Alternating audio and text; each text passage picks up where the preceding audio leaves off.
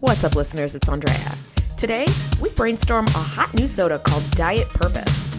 We come up with a bushel of better possible storylines for this episode, and we ask the question, why would anyone want a relationship with an android? Stick with us. Welcome to the TNG podcast, the number one place in the Alpha Quadrant to geek out about all things Star Trek: The Next Generation.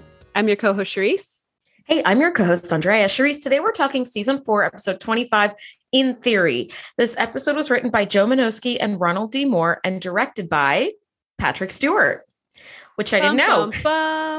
That's the biggest bum this whole episode has. And there's a like a dead woman in a hallway. And that's still the biggest bum we have. Yeah. I was like, what? Oh, yeah, that did happen. I think that kind of tells you, dear listener, everything you need to know about this episode. Yes. Here's the synopsis of In Theory. In his latest attempt to understand humanity, Data accepts the affections of Jenna DeSora and pursues a romantic relationship with her. In the meantime, a nebula the Enterprise is passing through is causing strange things to happen on the ship. All right, Charisse, what are your initial thoughts on this episode? So if you've been listening to our show for any amount of time, you know that Data is one of my favorite characters, is my favorite character on TNG.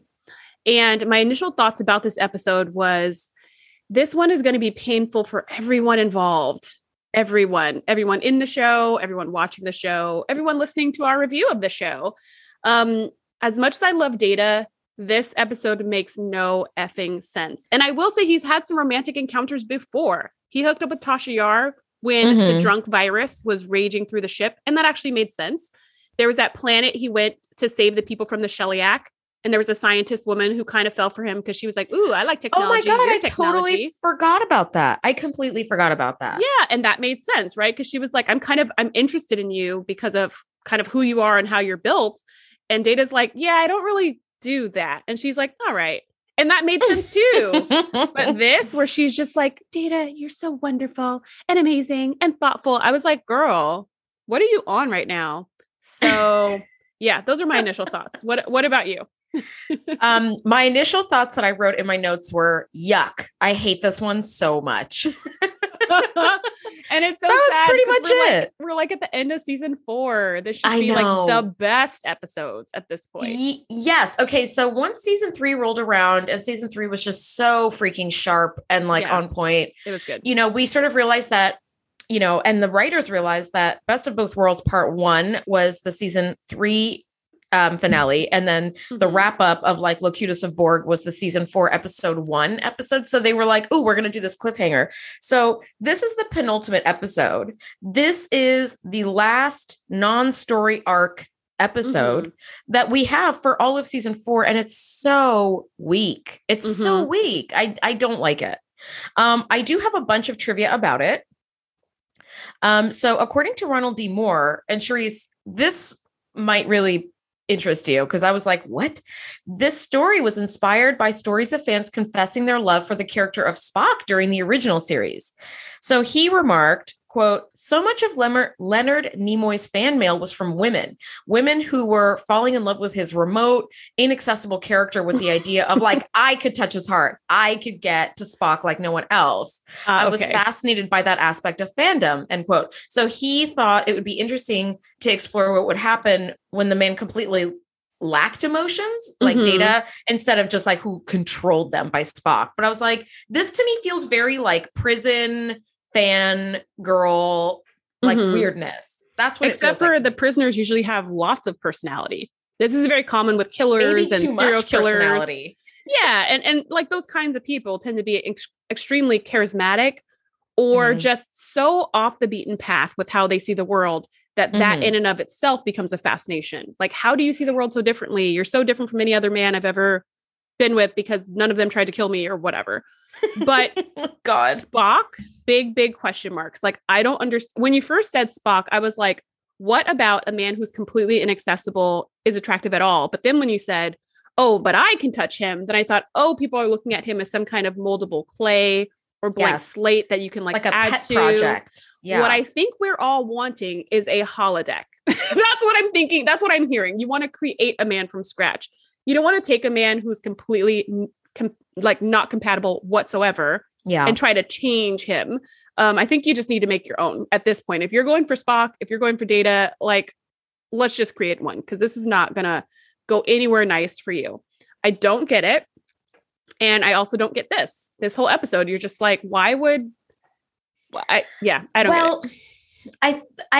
I'm going to be an armchair psychologist for a minute or two throughout this episode, but I have some thoughts as to why people would want somebody who's emotionally inaccessible. But I will get to that, but kind of thinking about what you just said, I think that like there's a level of ego and narcissism involved where you're like, nobody understands this man, but I could understand him. I could get him in touch with his emotions. Like I could touch his heart, where it's like, sure. What makes you think that you're special or different to, make a serial killer suddenly care about you or whatever, right? Like, or Spock or Data or anything. So I think there's a level of like ego to it. Just like, I think you have to have a certain level of like psychopathy to think that you could be president of the United States. Like what makes you, you know what I mean? It's like, why do you think you could do this like huge, like task that is like seemingly impossible? Anyway, the other little bit of trivia I wanted to share was that, Patrick Stewart, this was his first like directorial debut. In my readings, he reached out to Jonathan Frakes, who has at this point, I think, directed 2 or 3 episodes of TNG. So he and Frakes had like some lovely little meals together and kind of talked about like what, directing an episode of TNG was like. And Patrick Stewart did say, quote, "I was very lucky to get a simple little love story to direct. I was lucky to have Brent Spiner as my leading man. I had no big sets or Klingon great halls or shoot 'em ups. There were no epic scenes. I had to simply concentrate on the basics of camera, movement, and structure, and more than anything else, work with the actors in the scene," end quote. And I was like, that's actually kind of neat. Like, I think if you are a director and you're like, oh, we have this like epic battle scene, like, yeah, that's really cool. But when you're just starting out, it's like, can we just keep it to the basics? I totally agree. I've directed a few audio dramas at this point, and when I started, I was definitely overwhelmed by the amount of logistics. I was nervous that I wouldn't get enough actors. I was nervous about the sound not being amazing and the lines being dropped and all kinds of things. And it came across like a freaking dream. And so I kept going bigger and bigger. And the last project I did was like this 2.5 hour masterpiece that I will never repeat because that was way too much. That kind of felt like the epic shoot 'em ups, Klingon, great halls. It felt like a lot. We just did a lot with that production, and I totally get it. It was a lot. It really was. It was. It came out amazing. Huge. It came out amazing. Yeah, it did. But yeah, it was a lot. And thinking of it from that standpoint, yes, I agree that it's nice to start simple and maybe work your way up to the bigger things. And then like me, maybe work your way back on down to some things that can be really epic without being stressful. That being said, this is Star Trek. So like a cute little love story without any shoot 'em ups or Klingons, like what's the point of that? However, I will say we have already had a few love stories in just the last few weeks. We've had that Loaxana Timothy relationship, which was beautiful and confusing, but beautiful. Yes. We had Beverly and Odan, which was beautiful. And then we have Data and Jenna, which is dumb. Like it's just, I don't know what happened, but I was like, are they trying to like have a counterbalance between these really wonderfully told love stories with something that's just like, not great? I feel like if I were a writer and I was looking at all my characters and Brent Spiner just does such a fabulous job as Data, I couldn't ever imagine anybody else filling that role. Yeah. I would be like, well, let's play with some inaccessible aspects of his personality. And one of them would be romantic, I guess. So from a writer's perspective, it's like, how could we kind of make this work? And of course, because it is an episodic TV show, you have to make it work temporarily and then it falls apart. Yeah. But it's like, that would be interesting. But as a viewer, I don't want any of that shit salad that you're trying to sell me. I don't want any of it. I don't want any of it. Yeah. And it's really hard too, because you think about what kind of woman would be in love with Data? And I guess it would be this woman. But like, do we care about this woman? Do we want to like see her ever We've never met her before. We don't care about her at all. Yeah. We never met Timothy before. We never met Odan before. And we were just like, yay, we want you guys to be together, And this, we were just like, y'all need to break up. What is this? What even is going on right now? Yes. Okay. So let's break this down. It's going to be a real rapid breakdown too. The first time the first shot sort of in the Enterprise that we see as this episode opens is the inside of her torpedo bay, which we've never actually seen before. And this woman is just like very distracted and she's kind of not really with it. And Data's like, Jenna, what's going on? And she's like, oh, I'm sorry. I ran into like whatever her ex-boyfriend's name is. Like I ran into Jake and he asked me to dinner and but yeah, Jeff, okay. Like you want me to get back. Who cares? Yeah. He wants to get back together. And I love that Data's like, as your friend, I will now fulfill the obligation that you've requested that I remind you of all the reasons why you dissolved your relationship if you were to get tempted again. So here we go again, and like, it's just, he's like naming all these things that like she didn't like about the relationship. And she's like, okay, all right. Like, I think there's a level of like rebound and loneliness that like makes people really vulnerable to falling into like a bad relationship, or maybe not a bad one, but one that isn't a good fit for that person. Yeah. And you're like, yeah. And like a good friend, Data's like, don't go back down that road. And when Jenna's like, all right, fine. He's like, hey, this is my third time reminding you, like you asked, do you want to renegotiate our agreement? Right? Do you want me to stop reminding you? Because apparently reminding you is not helping you. It doesn't make you feel good. It's kind of Data's dilemma where he's doing what people ask him to do as a friend. And the people don't mean what they say, which by the way, is a huge freaking pet peeve of mine. And something, and it's a way that Jenna drives me bananas in this episode. I'm like, just freaking say what you freaking mean. He, of all people, will not be offended if you are just straightforward and honest and stop like sugarcoating everything and like keeping people guess what you want. Why would you have people guess? Just tell them what you want. Anyways, so Data, this is Data's dilemma is people tell him something, he takes it at face value and then it all blows up in his face.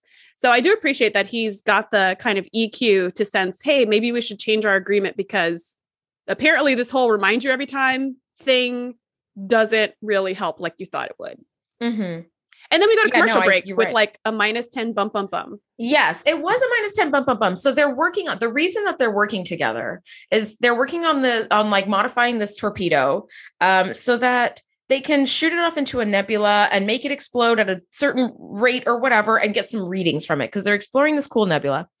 And as they shoot this, photon torpedo out, it lights up the nebula, which is really cool. And Data and Jenna are looking at the screen together and she's like, wow, it's just like fireworks on the 4th of July or whatever she says. And then she kind of like looks at Data with those big cow eyes. And I was like, Why she gotta be a cow though? No. It's not that. It's just like when you look at somebody with the big, like moppy eyes, that's called cow eyes. But she's kind of like, and I'm going, Data, red alert, because she's going through a bad breakup. She's really vulnerable. She's already seeking solace in the arms of a robot. Like, yikes. There's just so many. This is like, so it goes to commercial. And I think it's a -10 bump, bump, bump for the ship, but it's like a level 500 bump, bump, bump for us as viewers. Cause we're like, run away, Data, get away from this very unstable person. Again, not a fan. No. So we open back up and we're having a concert and apparently Jenna and Data are on the same orchestral band team for the Enterprise or whatever. And so is Keiko. Sure. Let's just, okay.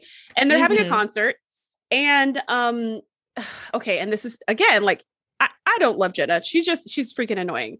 And if Jeff likes her, Jeff can have her. I don't know. She drives me crazy. Here's one reason why. Charisse to Jeff, report to 10 forward, please. And bring a bouquet of flowers away. Yeah, bring some flowers or something. After the concert, Jenna's kind of like pouting, and Data's like, "What's wrong?" And then she goes on and on and on about all the ways she sucks. I did this wrong. I did that wrong. I breathed at totally the wrong time. And she's doing all this to fish for compliments so that Data can be like, "Oh no, you were wonderful. You were great. You did a wonderful job." I freaking hate when people fish for compliments. Really? I didn't see that as fishing for compliments. I thought she was just really, really uncertain and like kind of was just picking on herself. I didn't see it as fishing for compliments. I saw it as fishing because it wasn't just like, man, I sucked at that. I mean, it was like every time he said, "No, you were great," she said, "Oh, but I did this thing wrong." And then he goes, "Oh no, you were great at that." And then she goes, "But I did this other thing wrong." "Oh, you were wonderful at that." I just was like, Data, just again, let her be. Just let her be. Like I have less than zero patience for that behavior. Like if she was just upset and then he's comforting her, I think that would be very sweet. But I took it as fishing for compliments, wanting Data to continuously like pump her full of, you're so great, you're so amazing. And then 10 seconds later, they're on some kind of double date with the O'Briens. And I was like, huh? Well, I feel like after the concert, it was just because the concert was in 10 forward, they just all kind of sat down to chat. But it just so happened that Miles and Keiko were sitting down to talk basically to Data, I feel like. And Jenna was like, hey guys, what's going on in here? She pulled a Troy. Yeah, she pulled a Troy maneuver and just busted into a random place. That is quite possible. So Keiko's telling funny stories about her relationship with Miles. Who cares? And then Jenna tells funny stories about her and Data. And she's like grabbing his arm and looking at him and all this stuff. And I was just leaning like, her head on his shoulder. And I was like, yuck, yuck, yuck. Non-consensual relationship. Yeah. Non-consensual. Data's just like, cracking everybody up. And I thought he's a lot funnier here than when he tried to learn how to be a comedian in the holodeck. With Joe Piscopo? God damn it, I hated that. Yes, so much. And I was just like, this is a really awkward double date because because he does not know that that's what's going on right now. I feel like, haven't we all experienced that though? We've all been on a date that we didn't know was a date. And then you're like, uh-oh.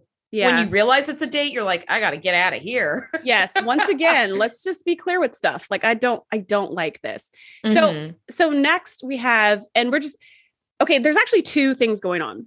And we're focusing a lot on the relationship because that was the main idea. But there's also this other thing going on behind the scenes. So maybe let's dip into that and wrap up that storyline because honestly, it's so much more interesting. Like I kind of wished, instead of being 10% of the episode, I kind of wish this was like 60% of the episode was like, I wish it was Nebula. I wish it was a 90-10, but Nebula to romance instead of romance to Nebula. Yeah.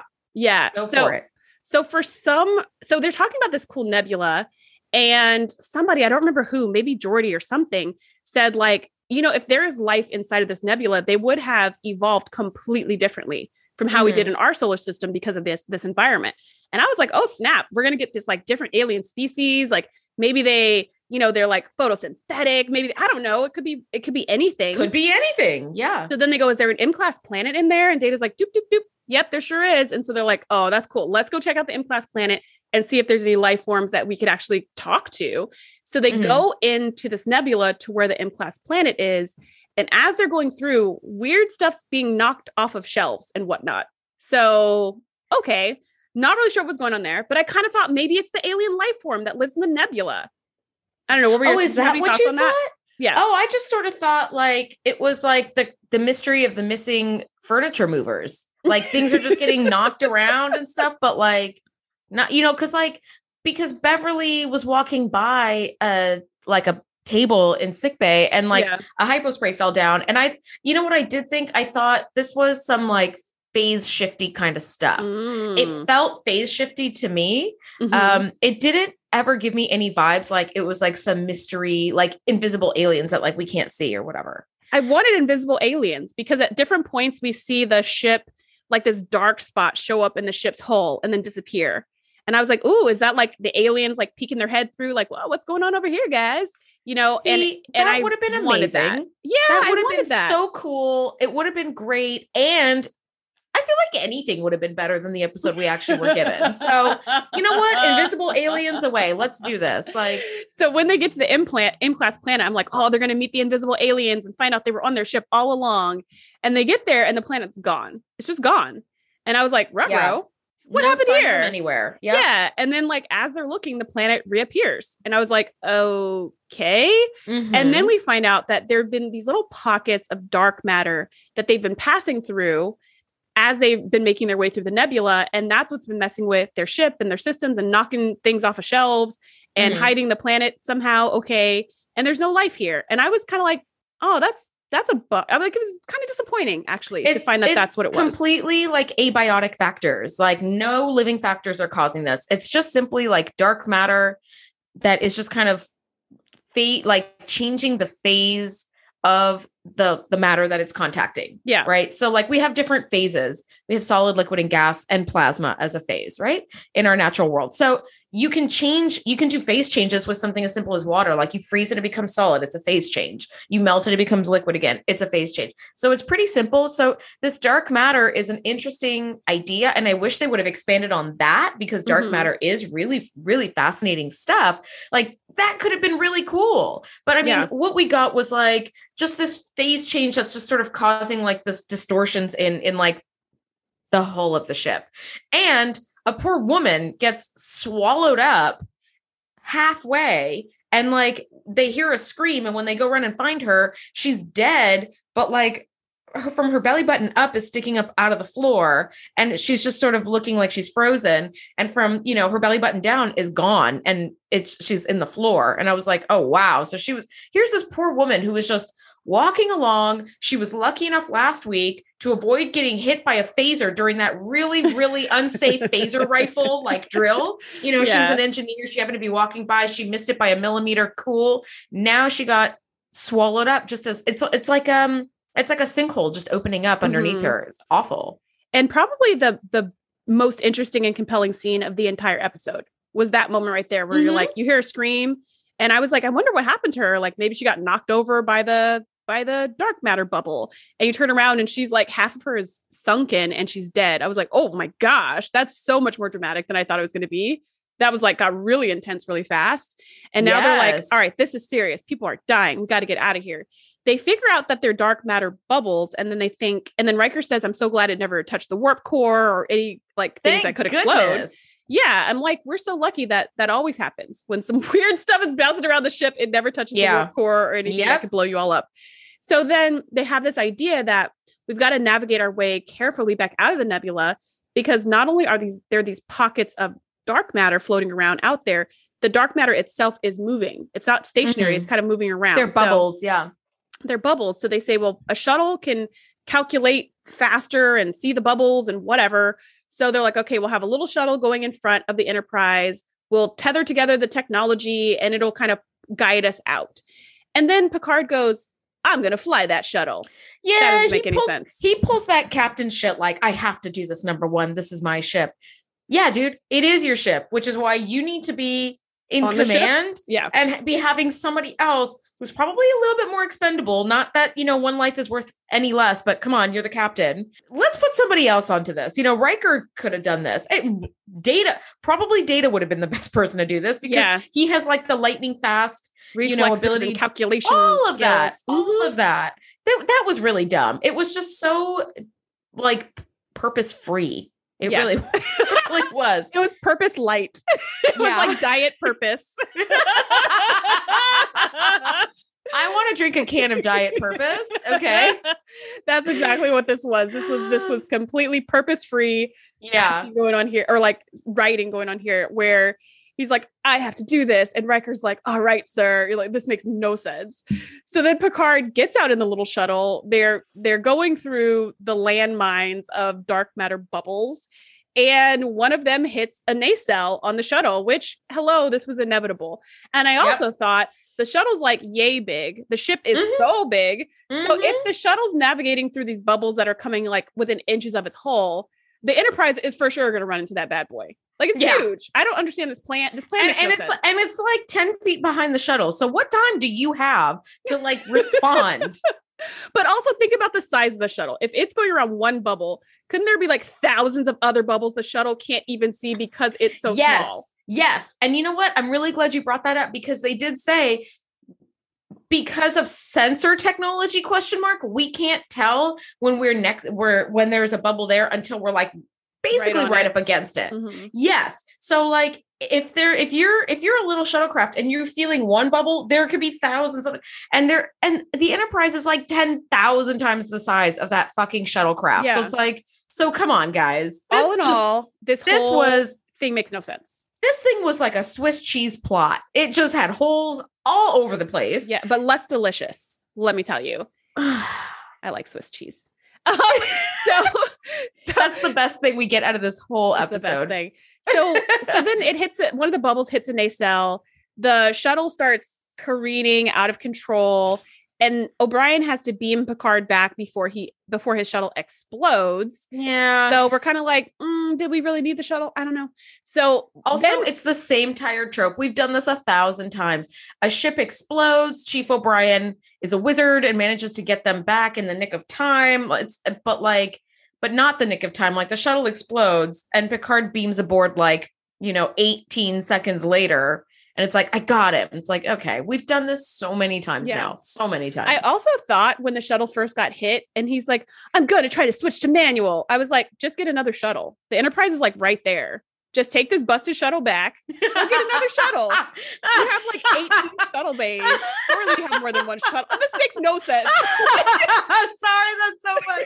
You know what? They are a one-track mind. When we decided to engage a plan, we shall not deviate from this plan. The plan will continue. Why are you still piloting this broken shuttle? Just take it back.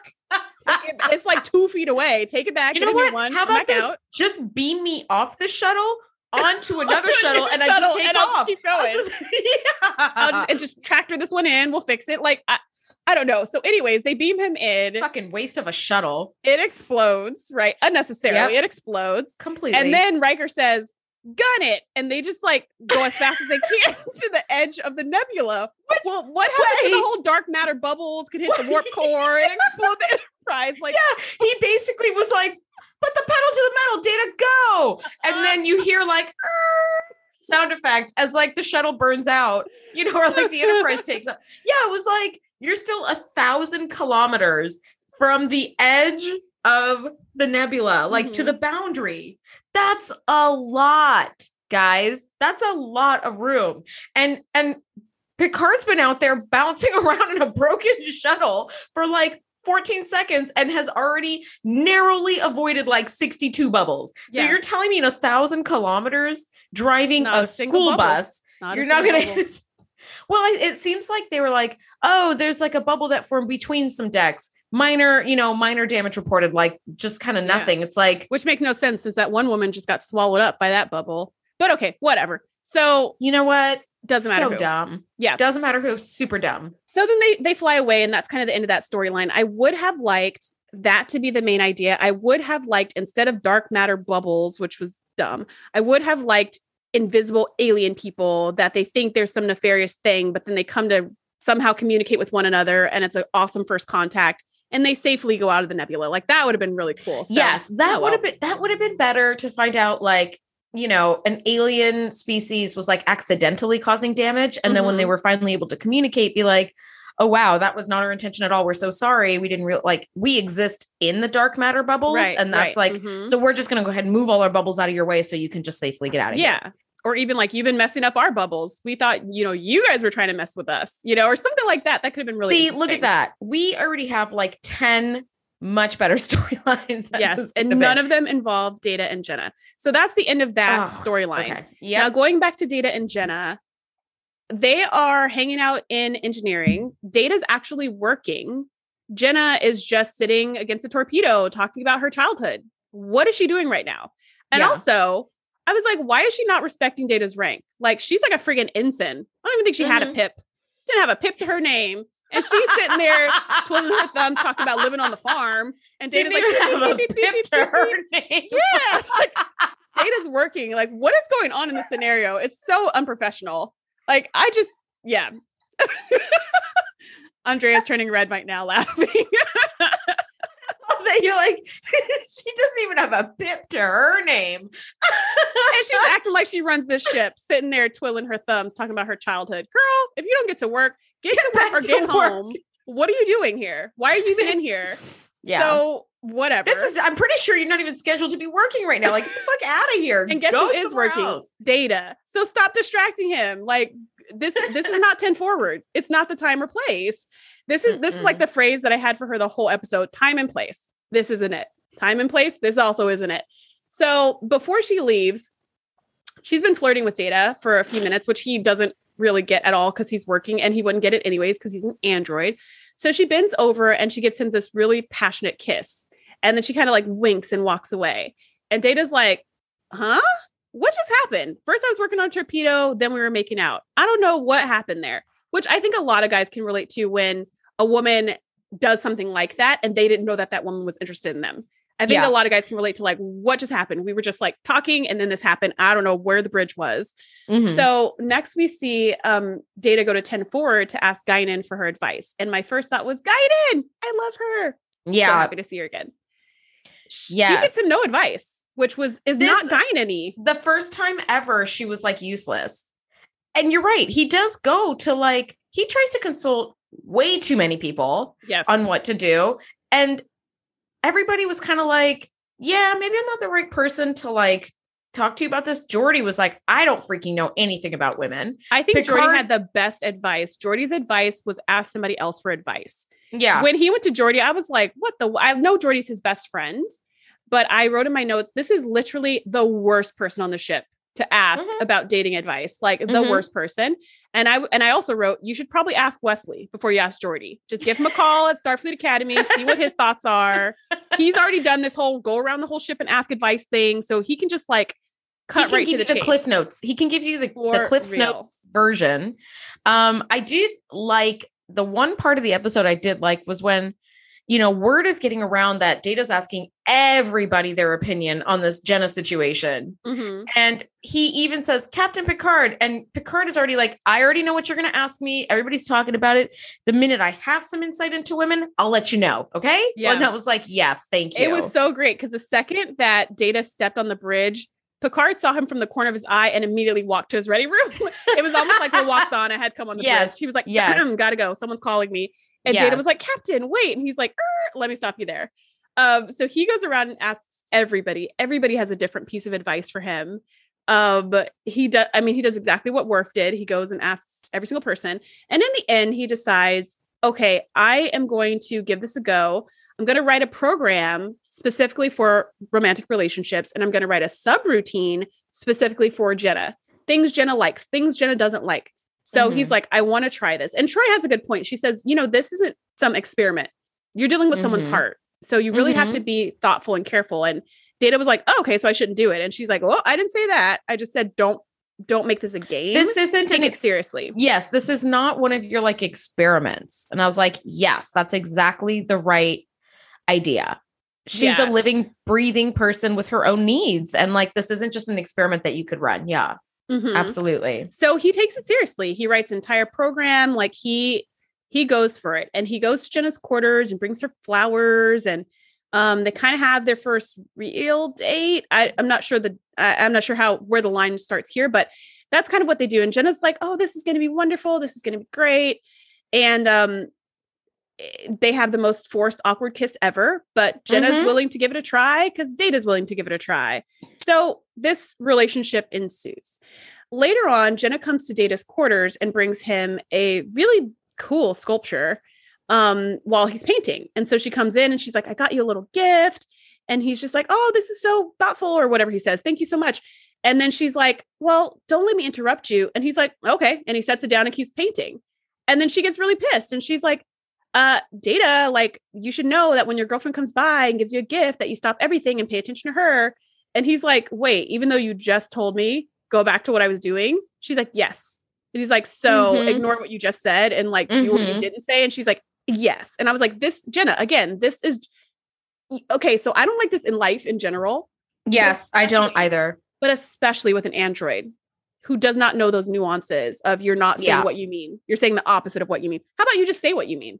And he will be okay with that. You know what? Go, hey, that's exactly, this is why you and I are friends too, because you and I can be very blunt about things and we just say what we mean, you know? And like, I don't like when people play games where they do the, like, you know, it's mostly, you know, in storytelling, it's usually like the woman who behaves like this, but I think men behave like this just as much, where they are pissed about something. They don't want to say what they're pissed about because either they don't have the tools or the words, or they don't really know how, or they don't feel like getting into it. I don't care what the reasons are, but they behave like they're not upset. So when you do say like, hey, you really seem like you're not yourself, or you're really angry, it's like, I'm fine. You know, you start getting that like snappy, I'm fine thing, which of course in my mind, I'm like, okay, yeah, you totally sound fine. All right. Like you got me, you know, it's like that blows my mind when people do that. And I will say in my like earlier dating life, like I remember doing that and then being like really upset if like my boyfriend at the time didn't immediately be like, no, but really what's wrong? Like, And of course, now that I'm much older and I haven't done that for like 20 years, I'm like, oh my God, that is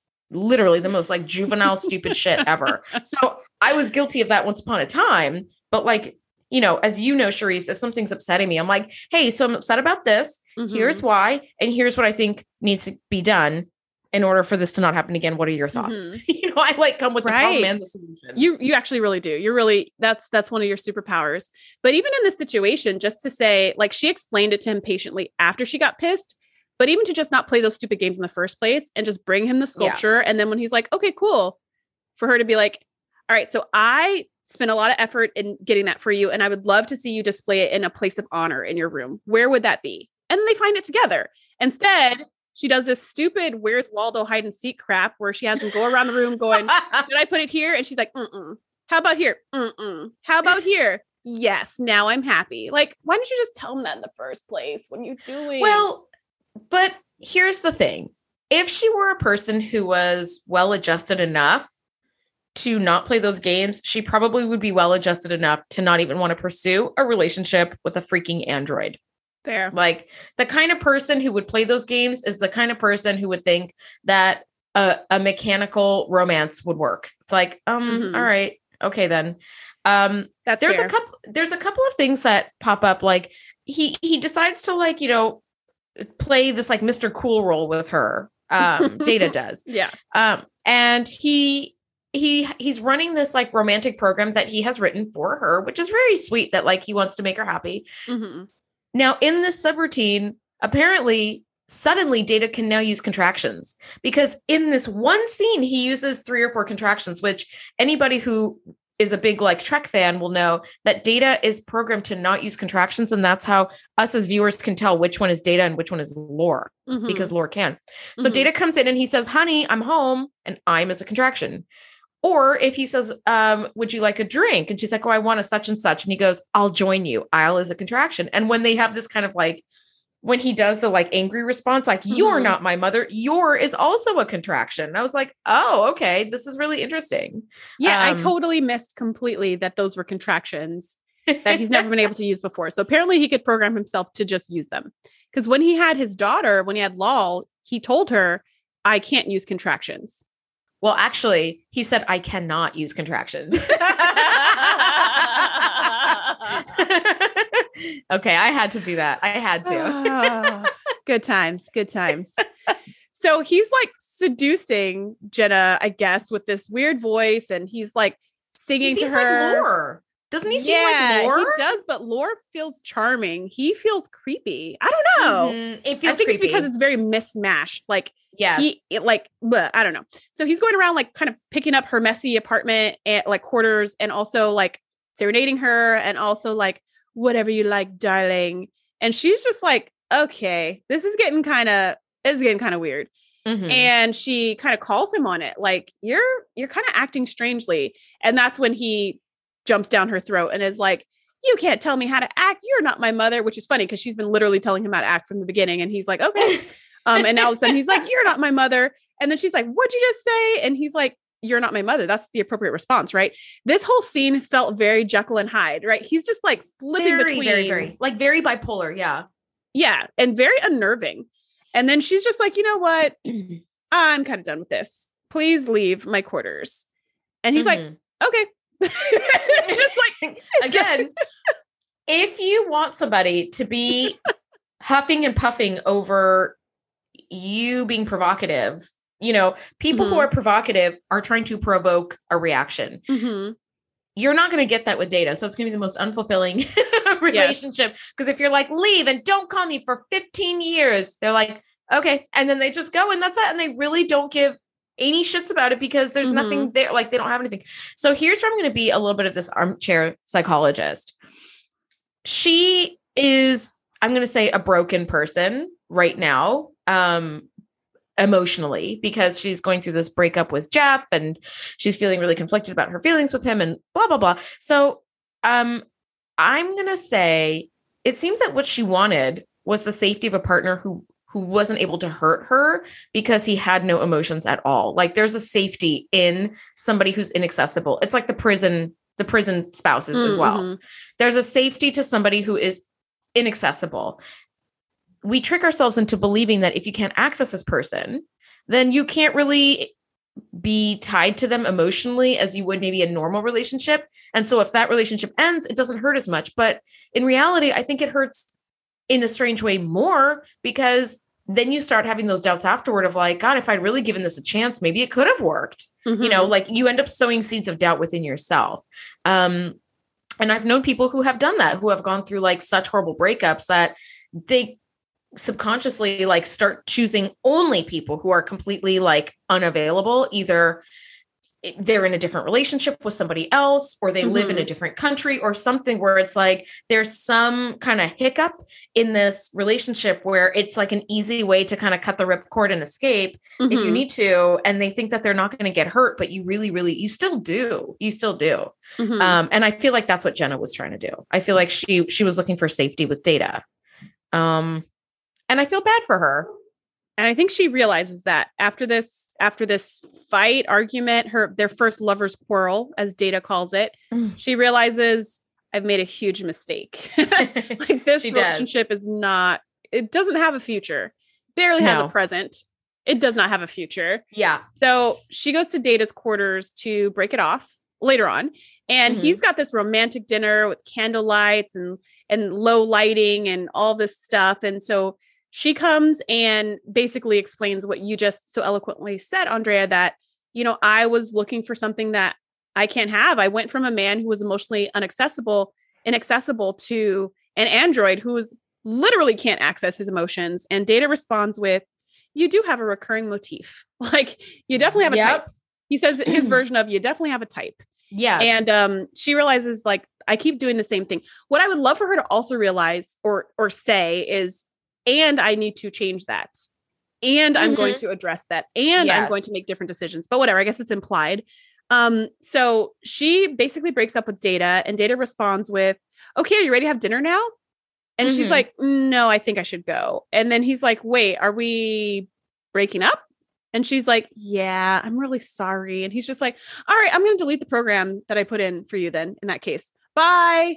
And she's just like, okay. And she's got to be sad for the both of them, because Data literally can't be sad at the loss of this. Yeah. He blows out the candles, he pets his cat, and calls it a day. And this is so, to me, we know Data can't access his emotions and whatever, but to me, this just shows that this relationship didn't mean anything to Data in a romantic sense, because with Tasha Yar, they hooked up exactly one time and he still thinks of her.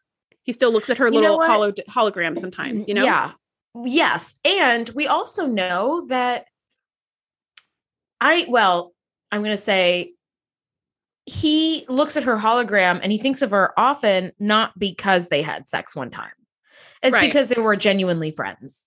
And that's why he thinks of her. So he may have had sex with Jenna once or twice or nothing at all. I don't know, or 100 times. But like, that's not what makes that connection. What makes the connection for Data is like the mutual like respect and years of building the legitimate up, friendship. Yeah, it's a legitimate friendship. And I think that that's like what really makes it. So yeah, there was something for me watching that ending that was really sad, because Spot jumps up onto his lap and he pets Spot, and he just sits there and pets the cat and is completely unaffected, as we knew all along that he would be, because he doesn't have emotions. But the fact that he's unresponsive at all is kind of sad in and of itself. But again, I was going to say Jenna's an adult and she knew what she was getting into, but she doesn't. She's an adult and also is just like a very damaged and wounded person, and maybe needs to go see Counselor Troy to kind of work out some of those issues, because this is not a healthy pattern that she has. If you continuously choose people who are inaccessible to you and then you're upset that you can't access them, that doesn't really say too much about them. It says more about you than about you're in this cycle of self-sabotage for your happiness. Yeah. Like, why are you like spiraling the drain, doing this? You're just self-destructing, like, for what, it really, anyway. So that's where the episode ends. So there's a bunch of things that don't make sense. Like, why would the Enterprise just punch it through a whole cluster of dark matter bubbles? Punch it, Chewie. Yeah, it was a punch it, Chewie moment where you're like, what? Like, why would you try to have a relationship with, a robot, which again, she's looking for inaccessibility so as to protect herself, but it's like false sense of protection. It's not even real. That makes more sense to me than the dark matter, to be honest, because you can look at human behavior and be like, there might be some reasons. The science just didn't check out. Like Geordi should have been like, whoa, hold on a minute now. We need to run some tests and analyses. Like this isn't going to kill us to be here for like 4 more seconds and just work this out. I also feel like, why is it that most of the episode, the dark matter bubbles knock things over and then suddenly they start like, dissolving half of a woman into the floor and then blowing up a nacelle? Because like before it just knocked over a hypo spray. So what is it, like a knockover kind of a thing, or is it like a change the, matter of other things kind of a like what are the rules around these bubbles? How dangerous are they? Because at first they seem pretty freaking harmless. Yeah, these bubbles made me think of a couple of different episodes. One is, I think it's called like Time's Loop or something, where the Romulans and the Enterprise are working together and they're frozen in time, so it looks like the Romulans are shooting the Enterprise. Yeah. There was that one, and then there's that really great episode. There's a really, really great episode that I like a lot, and I'm 99% certain we haven't covered it. It's the one where Riker's old captain comes aboard and they're looking for the Pegasus. Yeah. And it's like in the rocks because they were using a phase shifter to get like in it. It's like a cloaking device. That's immediately what I thought of. I was like, ooh, that's really, really cool. Yeah. See, those were cool. This just weird. Not cool at all. Yeah. Just my final thoughts on this episode was not sure where the writers were going on this one. That's my final thought. What about you? I'm just glad it's over. And I'm going to never watch it again. It's so fucking dumb. But the nice thing is we're at the penultimate episode of season 4. So next week is the final episode, season 4, episode 26, Redemption Part 1. Can't wait to break that down with you guys. And thank you so much for nerding out with us. Bye. Thanks for geeking out with us. Be sure to join the crew at thetngpodcast.com to be the first to know when we do our live shows or host events exclusively for our members. We'll see you next time.